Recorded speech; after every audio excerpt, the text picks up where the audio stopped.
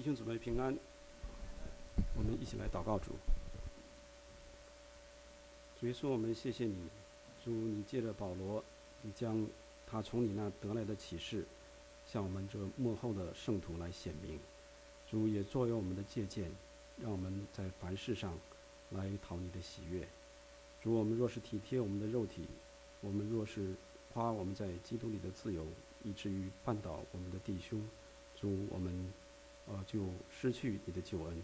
主也求主你施恩在我们身上，你恩待我们今天在你面前一起来查考你的话语。主，愿你的话进到我们的里面，成为我们生活的实际。感谢你的恩典，奉耶稣基督圣名祷告，阿们。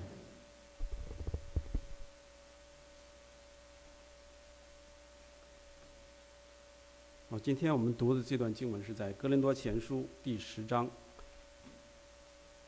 这段经文是讲到在旧约的时代，以色列人他们被神从埃及为奴之地拯救出来，他们经过了红海，经过了云柱火柱的引领，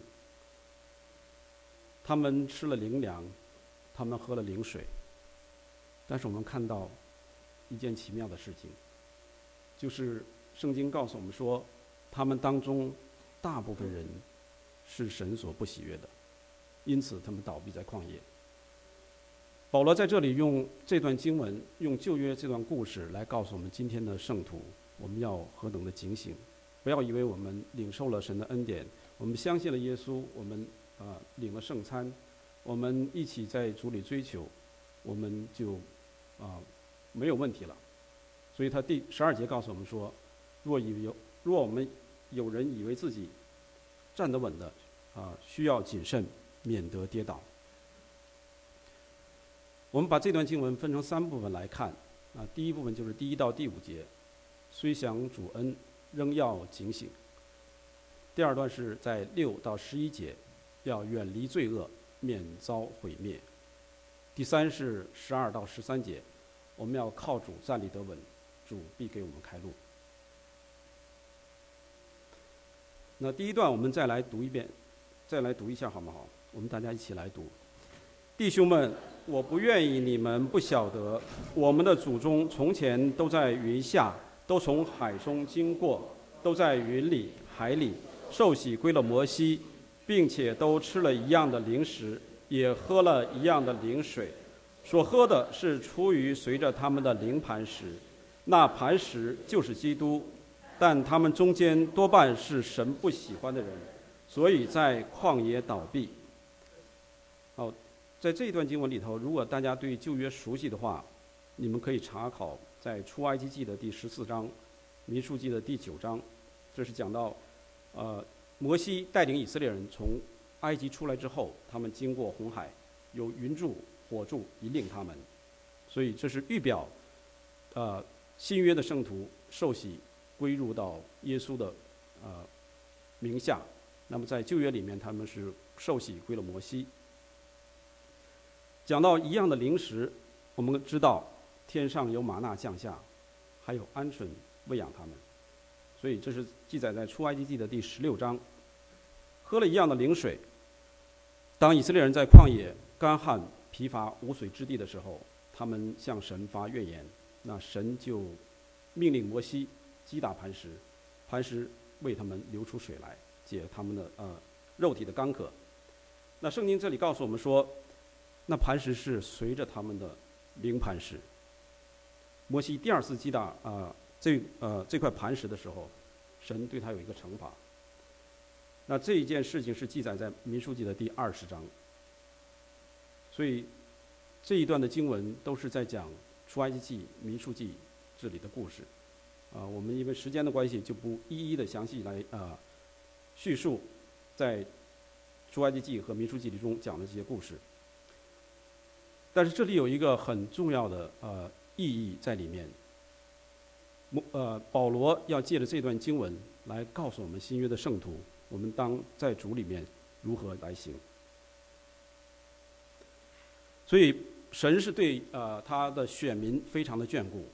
当神派摩西把以色列人从埃及为奴之地拯救出来之后，神在肉身上供养他们，给他们水喝，给他们玛纳。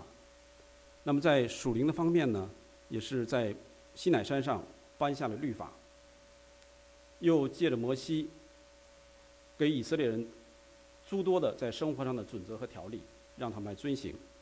更重要的一点就是说，神告诉摩西要在以色列人当中设立会幕，在会幕之中有至圣所，有神与他们同住，也给他们一些敬拜的条例。所以在以色列人的肉身还有属灵方面，神都是丰富的预备给他们。那么在今天也同样如此，神也是给我们今天的圣徒，他拣选我们出来，他也供给我们肉身的需求、属灵的需要。所以两个方面都是从旧约到新约，我们看到都是一致的。那实际上我们在前一段小弟兄会查考这段经文的时候，我们知道这一段经文实际上是要对照第8章、第9章一起来看。他在这里就是警告哥林多人，不要因为自己有知识，我就可以随意的来使用我的自由。在第8章中，我们看到一开始他就说，论到祭偶像之物，我们晓得我们都有知识，但知识是叫人自高自大，唯有爱心能造就人。若有人以为自己知道什么，按他所当知道的，他仍是不知道。所以他在这第8章整个就讲到，哥林多人他们以为他们在基督里就有自由了，这是没有错的，我们在基督里都有自由。但是如果我们的自由，若是我们行使我们自由的权利的时候，让我们的弟兄跌倒，我们宁可要放弃这个自由。所以保罗在第9章，他用了1章的篇幅来讲，他是怎样在基督里放弃他作为一个传道之人应有的权利。然而他要放弃这个权利，并不是说他不做事，他放弃这个权利，他还要去行使他传福音这个责任。所以保罗是借了第8章、第9章，然后来到第10章，告诉我们说，以色列人他们也经过这么多恩典，神的恩典，有了诸般的知识，但是他们还是跌倒。那在这里他也告诉哥林多人，我们虽然有诸般的知识，但是如果我们要是让弟兄跌倒的话，我们也会像以色列人同样是在旷野会倒闭。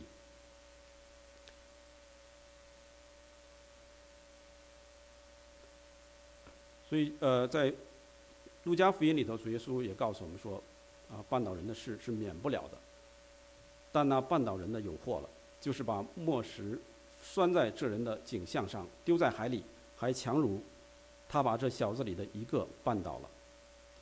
所以这是两个方面，看到这里是两个方面：一，绊倒人的人有祸了；第二，我们被绊倒，如果是被绊倒，我们也不能把责任推卸给绊倒我们的人。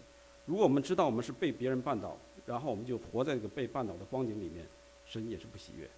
所以这是两方面，我们都要来做一个借鉴。我们一方面不能绊倒人，第二方面，如果我们是被人绊倒，我们知道我们是被绊倒，活在这个被绊倒的境况之中，我们最终也是不讨神喜悦。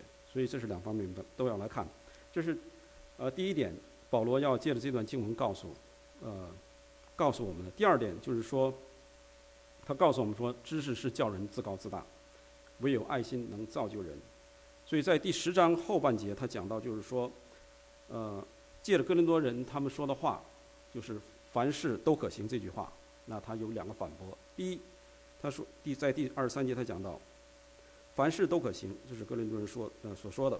但保罗说，但不都有益处。他们又说，凡事都可行，但保罗说，但不都造就人。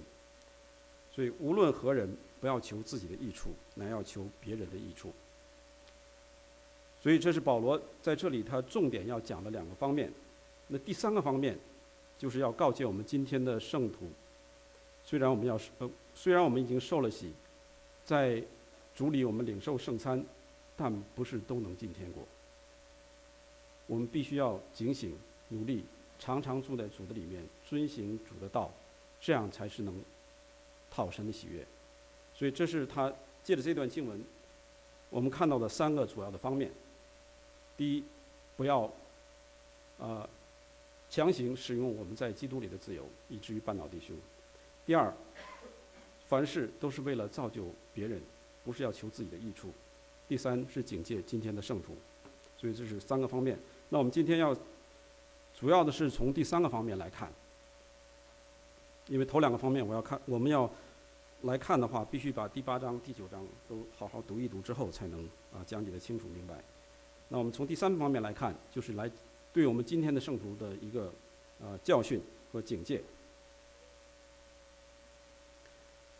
那保罗在写这段书信的时候，在写这一段的时候，他知道受信一方是对旧约是相当熟悉的，所以他们也知道以色列人在旷野经历了什么样神什么样的恩典，以至于他们得到这个救恩之后，但是他们还是在抱怨、贪心、拜偶像、行奸淫，以至于引起神的愤怒。最后他们是倒闭在旷野，最后只有2个人，从埃及出来的那一代人当中，只有2个人进到了迦南美地。那今天呢，保罗要是借着这段圣经来告诉我们今天的圣徒，也就是末后的圣徒，这是在第11节告诉我们说，正是警戒我们这末世的人。所以这一段经文不光是告诉当时的哥林多人，还是告诉我们今天末世的圣徒要警醒。如果我们要是说不警醒、不遵守主的道，就相当于我们自己自动的来放弃神的救恩，走自行毁灭的道路。所以刚才我们也听到弟兄姊妹在祷告，神的救恩这一方面是稳固，他的救恩是神把这个救恩的手伸出来，他绝对不会收回。但是我们要看整本圣经的话，还有另一方面，就是说我们人的责任。那在罗马书的第9章、第10章，如果大家快速在脑中回忆一下的话，就可以想象到，不是想象，是我们想到，保罗在第9章讲到神的主权，在第10章讲到人的一个责任，这是一个双方面的事情。我们不能只看到第9章，不去看到第10章。神的主权，他伸出这个主权的手，没有一个人可以来改变。但是我们人的责任，我们不能推卸。我想，王牧师他在的时候，他多次来讲到这个2个方面，神的救恩的稳固和人的这个责任的问题。所以我们要知道，在救恩这方面，神从来不强迫我们。无论是在旧约还是在新约，我们都可以看得到，神从来不强迫人来做事。从他创立了人类，他在伊甸园里告诉亚当，这个园中所有的树上的果子你都可以吃，只是那棵分别善恶树上的果子你不可吃，这是神的一个命令。但是夏娃他吃了这个禁果之后，神并没有说你怎么吃了这个，然后再把这个收回，神不会收回，但是神是预备了这个救恩。那这个责任他们是推来推去，先是夏娃推给了这个魔鬼，亚当再推给夏娃，但是这个责任他们要承担。神在旧约当中借着摩西，如果大家回忆生命记的话，可以知道他把生死祸福摆在了以色列人的面前，让以色列人自己来选择。那以色列人最后他们还是选择了犯罪，结果被抛在天下，被人讥笑、讥讽、杀戮。所以神是尊重我们的选择，他也有绝对的主权，我们有100%的责任来回应神对我们的爱。在旧约当中，以色列人他们应了景象，不听神的话，神也没有强行的来干预他们。但是他们每做一件事情，神都有一种方法，只是告诉以色列人，他们要回转。他们若是不回转的话，神还会用另外一种方法。但神绝对不会强求说你不能这么做，你绝对不能这么做。神把这个事情告诉他们，但是当他们要去做的时候，神绝对不会说一把抓住不让他们做。那我们再回忆一下，在马可福音第10章里面，那个少年官他来到耶稣的面前，他来寻求永生。当耶稣告诉他寻求永生之道之后，这个少年官是忧忧愁愁的离开了。在马可福音里记载说，耶稣看着他是爱他，但当他忧忧愁愁离开的时候，耶稣并没有一把把他抓回来，也没有大喊一声回来，没有。耶稣转过身来对他的门徒说：“财主进神的国是何等的难呐！”所以神在这一方面他绝对不会强求我们。所以我们今天我们传福音给大家，也给一些慕道的朋友，我们也不是在强求他们，我们是告诉他们神是如此的爱他们，他们可以有一个自由的选择，是选择这条永生的道路，还是要选择走向灭亡的道路。这是神给每一个人的自由的一个意志，每一个人要为这件事情来负责。所以我们在信仰的过程当中，神会借着各样的苦难艰难来磨练试验我们。前一段时间在小弟兄小姊妹之间讨论这个苦难的问题哈，这个最后也没有一个完满的答案。但是我们要知道，我们不可轻看主的管教，在希伯来书第13章里已经讲到这件事情。我们不可轻看主的管教，他所爱的他必要管教。如果我们要是说轻看主的管教，多次的来轻看，主会任凭我们。如果我们要是到了任凭的这个地步，那就是到了一个危险的地步，救恩就会从我们身上失去。所以这是我们做神的儿女的人要一直要警醒的一件事情。那救恩会失去这件事情有没有呢？所以我们来看一下希伯来书第6章和第10章，我们一起来读。论到那些已经蒙了光照，尝过天恩的滋味，又与圣灵有份，并尝过神善道的滋味，觉悟来世全能的人，若是离弃道理，就不能叫他们重新懊悔了，因为他们把神的儿子重钉十字架，明明的羞辱他。希伯来书6章4到6节。第二段经文，因为我们得知真道以后，若故意犯罪，赎罪的祭就再没有了，唯有暂居等候审判和那烧灭众敌人的烈火。人干犯摩西的律法，凭2、3个见证人尚且不得连续而死，何况人践踏神的儿子，将那使他成圣之约的血当作平常，又亵慢施恩的圣灵，你们想他要受的刑罚该怎样加重呢？希伯来书10章26到29节。那我们今天我不是说一定要讲这个，就是说我们人这一方面救恩会失去，实际上神的救恩也是稳固的。那这一方面我们以前也听了很多，所以今天我们把这个先放在一边。那我们看另外一方面，我们人的这一方面。那在这2段经文呢，如果大家看过《天路历程》这本书的话，就会想起其中一段的经历。这个基督徒走天路，这个基督徒他的一段经历，这是记载在解释者的住处那一章里面。整个的故事也不长，但是如果要让我具体来叙述的话，我也脑瓜也不灵光，记不住，所以我大概给大家讲一下。就是这个基督徒他进了这个这个窄门之后，他经过了很多的地方，后来他来到一个解释者的住处，解释者是一个人名。然后这个基督徒他和这个解释者有了一段的交谈之后，他说：“现在让我去吧。”这个解释者说：“不，别走，等我再给你看一样东西，然后你再继续走你的路。”于是呢，他牵着这个基督徒的手，把他带到一个黑洞洞的房间里面。在那个房间里头有一个铁笼子，里面坐着一个人。这个人看上去呢似乎很悲伤，他的一对眼睛盯在地上，2手合握着，唉声叹气，心好像要碎了一般。于是基督徒问那个解释者说：“这是什么意思？”那个解释者说：“你跟他来谈话吧。所以这个基督徒就来到了这个囚笼的面前。他说：“你是做什么的？”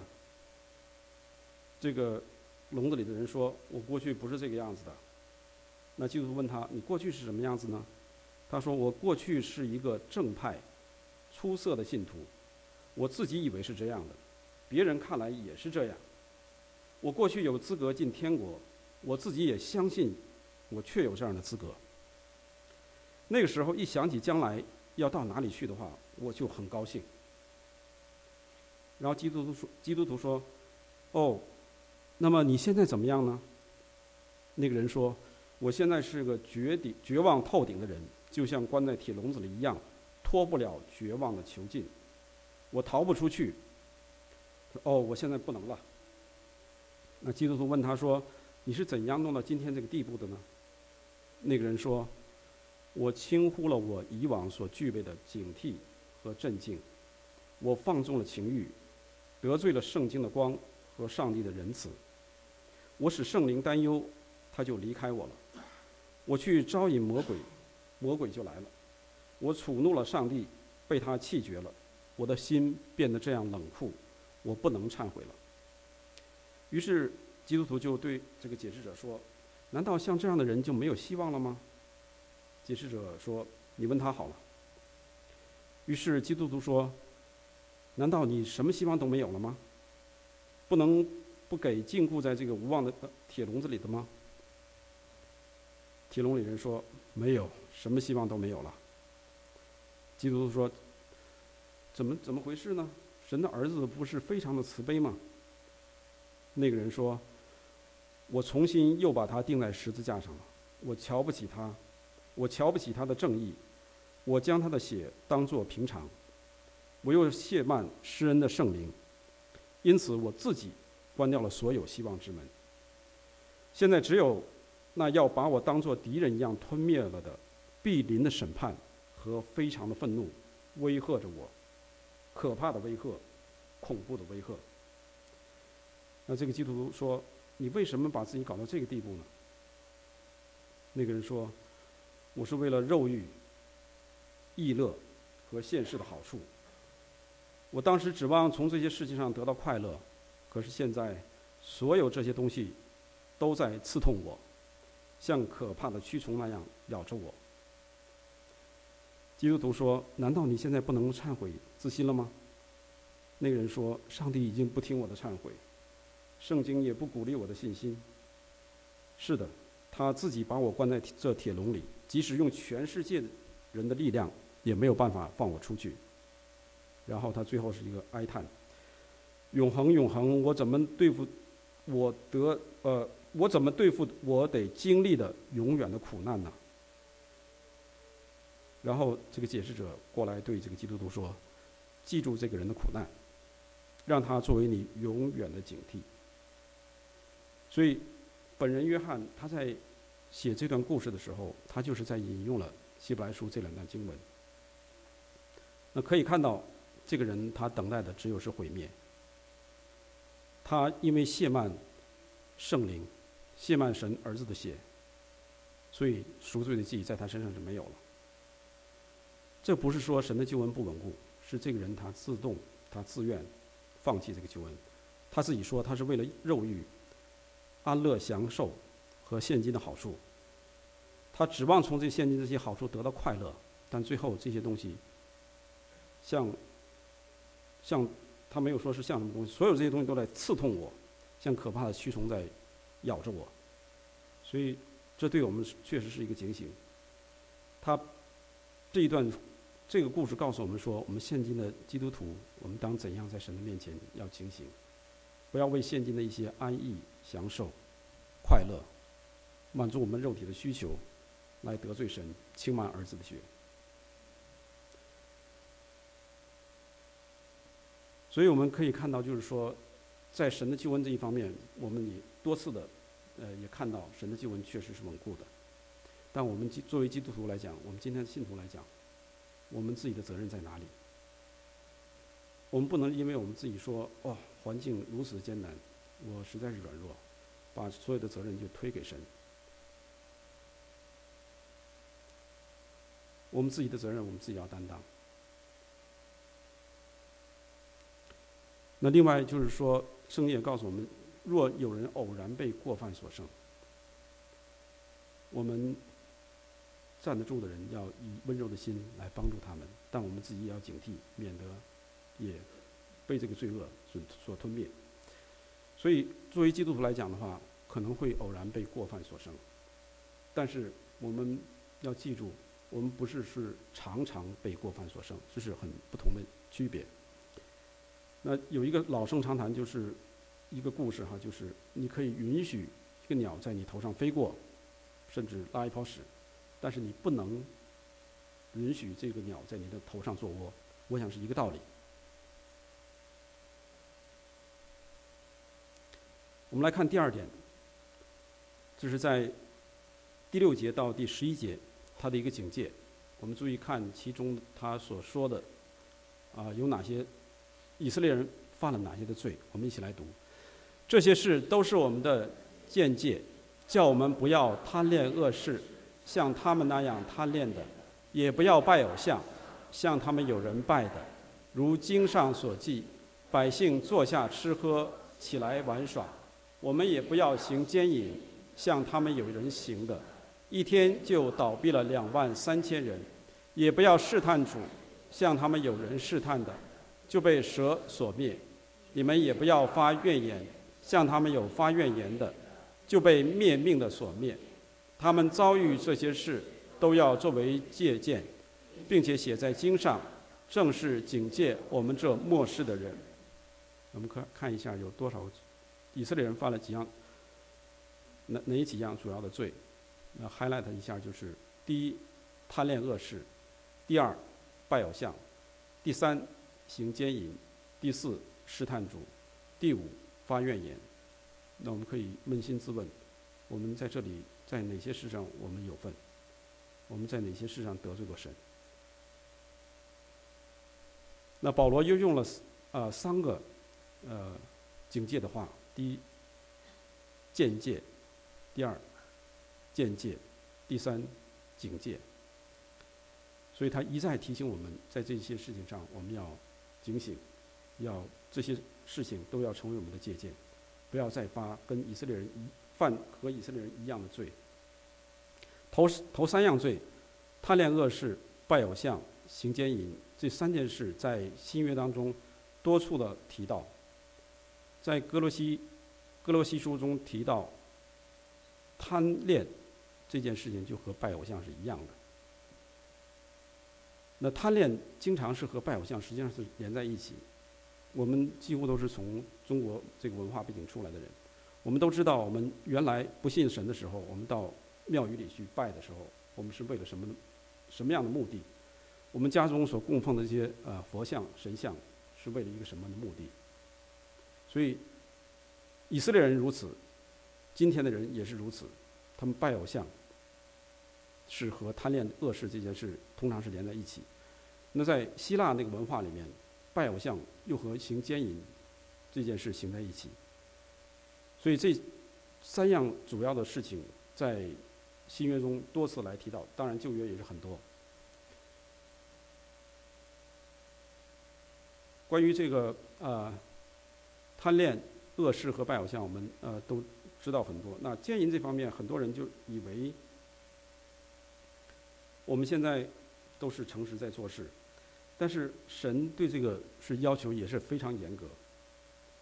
我们经常以为就是说，我们是在一个很好的一个关系里面就可以，但是神他的意思是说，所有在神所设立的婚姻之外、夫妻关系之外这种性关系和性行为，都是在行奸淫。那当然这也包括恋爱当中的男女，如果在没有进入正式的婚姻之前所发生的这一切，都属于奸淫这个范围。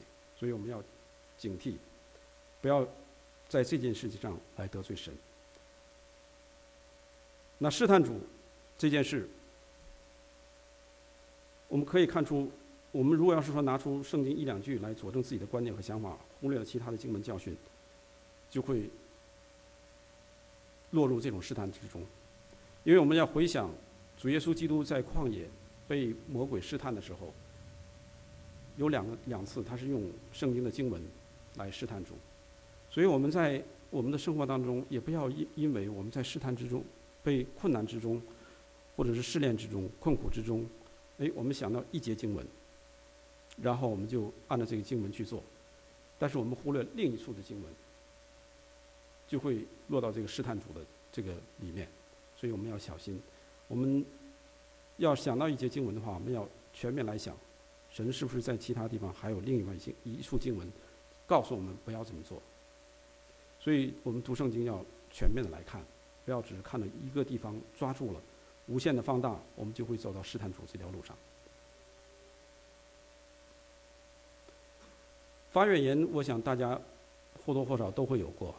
我们从教会一离开，我们就说今天的诗歌不好听啊，讲道没有进到我的心里，或者是饭不好吃，我们经常是发怨言。那这件事情我们也在这里也看到，也是神极其不喜悦的。以色列人他们发怨言，就被灭命的所灭，所以这也是作为我们今天的一个借鉴。我们以前我们没有注意到这些经文，我们今天看到了，我们就在神的面前，我们悔改省察，我们要警惕我们自己一切的言语行为，今后不要再去犯这些罪。那提到这几个样罪的话，在同样哥林多前书第6章也提到这件事情，关于跟神的国有份这件事情，我们一起来读。经上记着说，你们岂不知不义的人不能承受神的国吗？不要自欺，无论是淫乱的、拜偶像的、奸淫的、做娈童的、亲男色的、偷窃的、贪婪的、醉酒的、辱骂的、勒索的，都不能承受神的国。哥林多前书6章9到10节。所以这里讲得很清楚，以色列人他们犯的那几样罪都包括在这里面。那他们这么做的话，是不能承受神的国。但是我们也看到，保罗他在这段话之后，他提到了一件事情。他说，第11节开始，他说：“你们中间也有人从前是这样，但如今你们奉主耶稣基督的名，并借着神的灵，已经洗净、成圣、称义了。”这是什么意思呢？难道是有矛盾在里吗？在这里他清楚告诉我们说，我们从前是这样的。如果我们从前是这样的，我们是不能承受神的国的。但如今我们进到主耶稣基督里面，我们承认我们的罪，我们离弃罪，我们回转，神是信实的，是公义的，他要用他的灵来洗净我们，成圣、称义。所以我们如果是过去陷在这些罪恶之中的，我们可以来到神的面前，我们痛切悔改。但如果我们悔改之后，我们继续犯，就是希伯来书第6章和第10章一些话要在我们的心里。我们不能再重新把耶稣钉在十字架上，我们也不能轻慢神儿子的血。所以这两段都是在讲到以色列人他们在出埃及这个过程当中，他们所行的恶事，以至于遭受了一个极大的一个毁灭。保罗把这个旧约的故事放在我们这里呢，就是要来警戒我们，希望大家今天听到这些，把神的话存记在心里。我们来看第3点。第3点是在第12节到第13节，是告诉我们要靠着主来站立得稳，主必为我们开路。我们也是一起再读一下。所以你们自以为站得稳的，需要谨慎，免得跌倒。你们所遇见的试探，无非是人所能受的。神是信实的，必不叫你们受试探过于所能受的。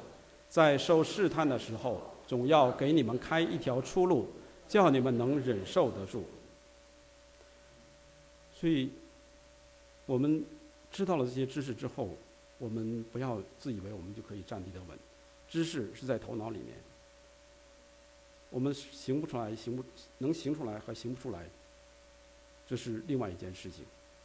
所以知识和施行这些知识是两回事。所以我们不要只把这些东西停留在头脑里面，停留在头脑里面，并不能代表我们知道这些之后，我们就可以站立得稳。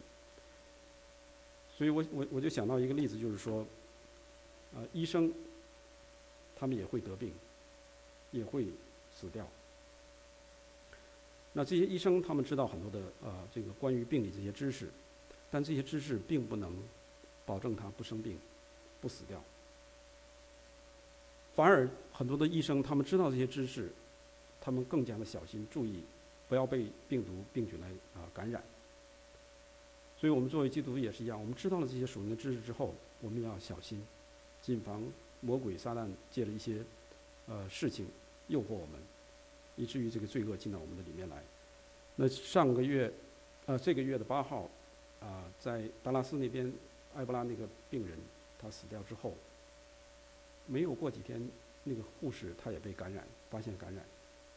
那我们看到这个报道之后，你要仔细来看，这个护士他在护理这个病人的时候，他全身穿的都是防护服，那可以说是从头到脚全部武装起来，在人看来好像是万无一失，但最后他还是被感染。那我们为他很惋惜这是一个但是他现在病情还是稳定的。这是一个26岁的一个年轻的护士。那他在接触这个病人当中，他表现出很多的爱来。他要给他采血，处理他的粪便、呕吐，所以这些东西不知道在哪个环节上出了一些问题，以至于这个病毒进到他的里面。那我想表达的意思就是说，他虽然是防护的这么好，但是病毒还是进到他的里面。所以我们作为基督徒来讲也是一样，对各样的病，对各样的罪恶，我们也要极力的小心。我们越是觉得我们没有问题的时候，我们越要小心。这是这节经文12节告诉我们的。所以在属灵上，我们不能有一点一点的疏忽，免得魔鬼会借着各样的环境来诱惑试探我们。那我们如果要是说怎么来抵挡这一切的话，老约翰他告诉我们的非常好。约翰一书里面，还有刚才今天弟兄读的一些经文里面，他虽然是在讲那个玛利亚的香膏，但也讲到了就是说，神告诉我们要常常住在他的里面。我们看一下老约翰他一些教导，在约翰一书里面，我们经常提到常常住在主里面。那怎么样住在主里面？实际上我们反复来读这些话的话，神的话会开启我们。我们一共4段经文，我们一起来读。凡遵行主道的，爱神的心在他里面实在是完全的。从此我们知道我们是在主里面。人若说他住在主里面，就该自己照主所行的去行。约翰一书2章5到6节。论到你们，务要将那从起初所听见的常存在心里。若将从起初所听见的存在心里，你们就会住在子里面，也会住在父里面。约翰一书2章24节。这2段经文，第一是讲到我们知道我们是住在主里面，人若说他住在主里面，就该自己照主所行的去行。所以主耶稣说，爱他的就是要遵守他命令的人。那第2段是讲到把起初所听见的存在心里。我们在开始接触福音的时候，我们就听到很多的信息，我们把这些存在心里，从起初听见的存在心里，就是住在主耶稣的里面，也是住在天父的里面。就是这2段经文。第3段经文，靠遵守神命令的，就住在神里面，神也住在他里面。我们所以知道神住在我们里面，是因他所赐给我们的圣灵。约翰一书3章24节。第4段，凡认耶稣为神儿子的，神就住在他里面，他也住在神里面。神爱我们的心，我们也知道也信，神就是爱，住在爱里面的就是住在神里面，神也住在他里面。约翰一书4章15到16节。第3段经文也是在讲遵守神的命令，就是住在神的里面。那第4段是在讲住在爱里面的，也是住在神的里面，神也住在他的里面。所以这4段经文告诉我们如何来学会住在主里面。所以前面我们在今天读的这个经文里面，是哥林多前书第10章这个经文里面，前面是讲到，就是说以色列人他们在外在的表现，在受到诱惑和试探面前，他们的外在表现，他们跌倒。那第13节他讲到了我们第13节告诉我们说，我们遇见的试探无非是人所能受的，神是信实的，必不叫你们受试探过于所能受的。在受试探的时候，总要给你们开一条出路，叫你们能忍受得住。这是指我们在我们的心里面，我们怎么样来面对这些试探？我们是自寻出路，还是在等候神，求神给我们指出一条出路呢？在这里我们可以看得非常清楚，就是神是信实的，必不叫你们受试探过于所能受的。所以这句话我们可以知道，神是2体裁一给我们。我们在各样的试探环境之中，我们觉得好像力不能胜，但如果我们真是信靠神的话，我们知道这是神2体裁一给我们的，他一定会让我们能够忍受得住。所以这也告诉我们，就是不要自己自寻出路。今天早上我看荒漠甘泉，他正好也讲到这一段，他是这么说：神的手指所点的道路，神的手必亲自去预备。信徒啊，你不要说你要做什么，你不要做什么，你只要求神叫你看见他所为你选择的是哪一条路。如果道路还未显明，这就是说现在还没有行动的需要。你站在你现在所站的地位上，神是负全责的。我想这段经文讲得非常清楚，我们或做或不做，我们都要等候，看神是怎么来做。如果我们道路没有显明的话，我们不要自己去自寻出路。那神在这件事情上他是会负责任的。另外一方面，这句话也告诉我们，不要给自己寻找一些借口。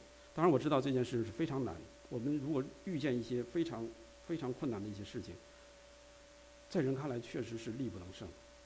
但是如果我们要回到主的面前，我们知道他必定会为我们开路，因为他是信实的。所以我们不要在试探的面前说，我们要灵巧像蛇，驯良像鸽子。但是我们要回想一下，我们在这些困苦我们运用这句话的时候，我们有多少次是驯良像鸽子呢？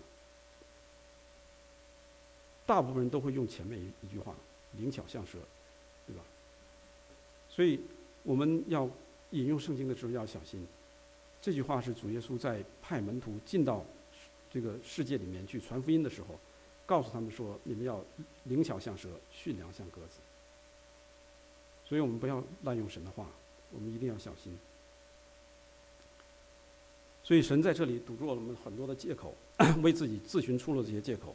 我们在试探之中，在环境之中，在困苦之中，我们要等候神，看他怎么样来为我们开路。那最后我们讲一个例子，就是约瑟的例子，我们来看一下。在创世纪第39章，我们把这一小段一起读一下。这事以后，约瑟主人的妻以目送情给约瑟，说：“你与我同寝吧。”约瑟不从，对他主人的妻说：“看哪，一切家务我主人都不知道，他把所有的都交在我手里，在这家里没有比我大的，并且他没有留下一样不交给我，只留下了你，因为你是他的妻子。我怎能做的大恶得罪神呢？”后来他天天和约瑟说，约瑟却不听从他，不与他同寝，也不和他在一处。所以我们在这里看到，约瑟他是一个年轻的人，他被卖到埃及之后，他是17岁被卖，所以在这件事情发生的时候，他是一个血肉的，这个男子，充满了这个阳刚之气的一个男子，在遇到他的主人这种试探的时候，他的一个反应，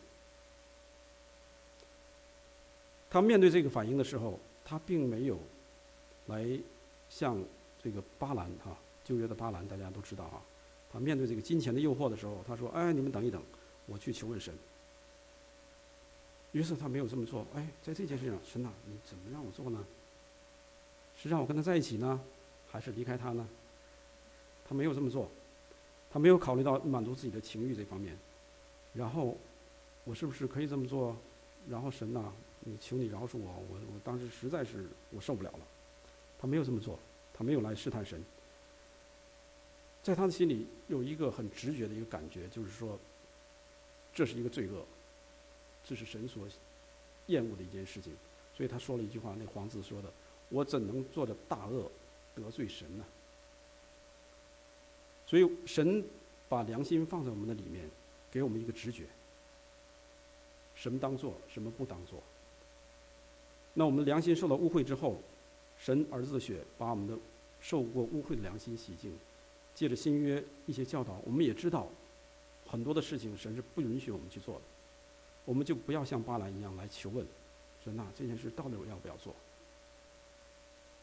假如说现在有一个高薪的工作在赌场，或者在一个污秽的场所，我们现在没有工作，我们是不是要祷告神说：“神啊，这个工作是不是你要给我的呢？”所以神给我们一个很直觉的一个良心，说绝对不可。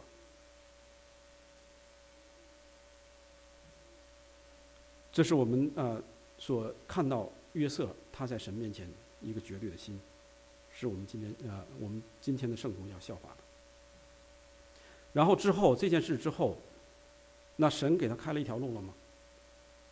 说从人的来看，从人的眼光来看的话，哇，神呐，你把他投进监狱里面。大家如果没有看过圣经，简单说一下这件事之后，这个女主人她来诬赖这个约瑟，让她的丈夫把约瑟投在监狱里面，一投就是2年。所以从人来看的话，这不是神的出路。但是神的智慧高过人的智慧，神的道路高过人的道路，他的意念也高过我们的意念。他借着把约瑟放在监狱里面，碰到了2个，一个是酒政，一个是善长。借着这个2个人，把他带到了法老的面前，为法老来解梦。那他就做了埃及的宰相。之后，神又给他很多的启示，他救了整个埃及地的人，也救了他们的全家，保全了以色列神的选民。从这个选民当中，最后生出了主耶稣基督，肉身的主耶稣基督。那如果约瑟他在这件上失败，他在神的这个救恩上就没有份。但神的救恩会成就吗？当然会。神会借着别样的人来实行这个拯救。主耶稣也会从这个家谱当中出来，但约瑟在这件事情中毫无一点份都没有。那我们今天也是一样，神把我们放在一些环境试炼当中，他要借着我们在他永恒的计划当中实现一些事情。如果我们要是能够靠着主的话胜过，就是在他永恒计划当中实现了一部分的事情。所以这是在天上被纪念的。那我也相信约瑟在这件事情上他是得胜有余。所以愿主的话在我们的心里头，不是让我们经常活在软弱里面，也不是活在我们的头脑的知识里面，而是活在主的爱里，谨守遵行他的命令。另外一点也告诉我们说，我们虽然受了洗，今天的主要的这个经文的意思就是告诉我们说，虽然我们受了洗，享受过天的滋味，领受过主的身体，就是他的饼和杯，但我们还是要忘记背后，努力面前，向着标杆直跑。这个标杆是神所立给我们的，为要得到从天上来的奖赏。所以我又讲到这个奖赏的问题。我们不是说要世俗这些奖赏我不要。上次我在讲这个题目的时候讲到这个问题。保罗这是一连串的，忘记背后，努力面前，向着标杆直跑，为要得到从天上来的奖赏，主那里来的奖赏。好，我们今天的信息到这，我们一起来祷告。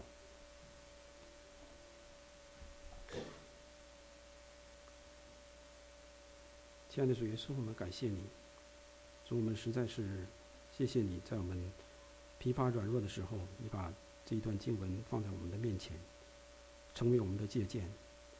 主，不要让我们自己离弃你的救恩。主，也求主让我们在凡事上来警醒，来祷告等候，要常常住在你的里面，就是遵行你的话，记住起初所听见的，行在你的爱中。主，你恩待今天每一个在这里的人，包括讲的，包括听的。主，你让我们看到这段经文，记在心里，也成为我们生活的实际。我们感谢你的恩典，谢谢你，奉耶稣基督名祷告，阿门。我们一起来唱一段诗歌，住在主里面。